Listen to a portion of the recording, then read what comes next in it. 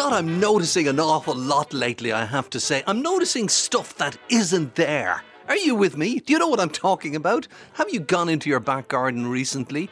Have you walked in the park? Have you walked alongside the river? Have you noticed the lack of birds? Because at this time of year going into the autumn, this is when some creatures take a little break.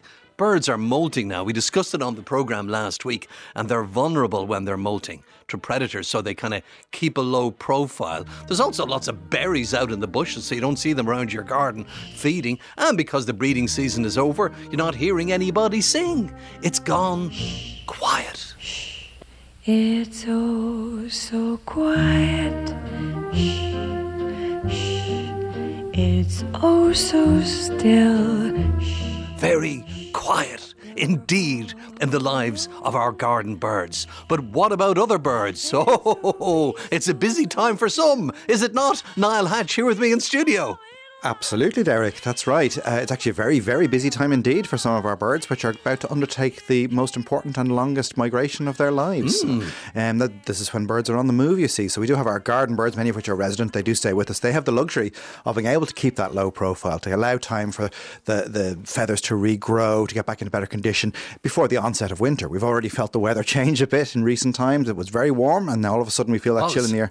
So that's why the birds have to replace their feathers. It's also why those birds that have to leave us because of dietary reasons, because the food that they eat, mainly small insects, if that's affected by the cold weather, they have no choice but to leave us and head to places like sub-Saharan Africa.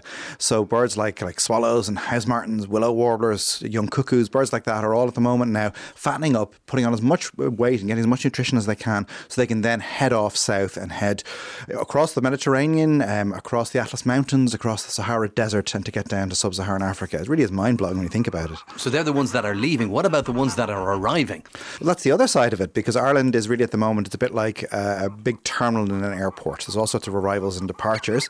And this is the time of year too when we start to see our first winter migrants arriving. So although winter isn't with us yet, to beat the bad weather in places like the Arctic, where so many of our birds will nest and spend the winter here. So let's see birds like ducks, geese, swans, waders particularly.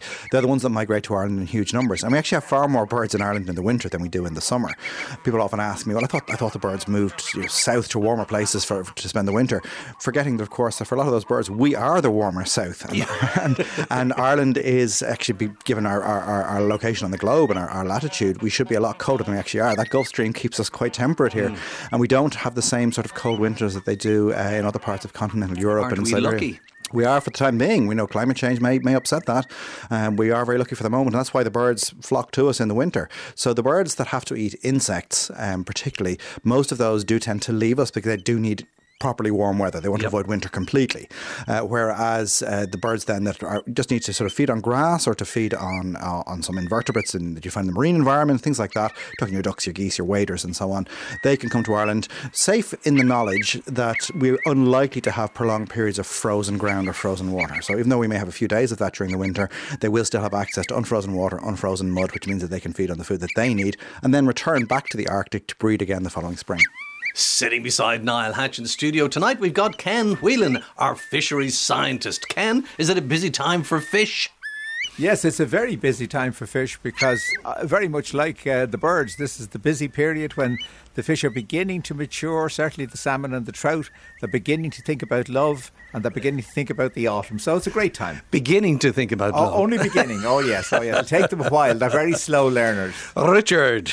Derek, yes. It is a very interesting time. I've been hearing whimbrel now and again recently. Now, whimbrel are the so-called May birds, and when they are migrating in May, you hear the 7 whistles. Beep, beep, beep, beep, beep, beep, beep.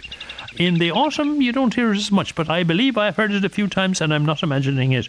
The first waders are coming back now, and they are migrating through Ireland at this stage, the whimbrels are. That's right, Richard. The whimbrel, a very interesting bird, a very close relative of the more familiar curlew, looks very much like it. It has a long down curved beak. They're not quite as long as that of the curlew.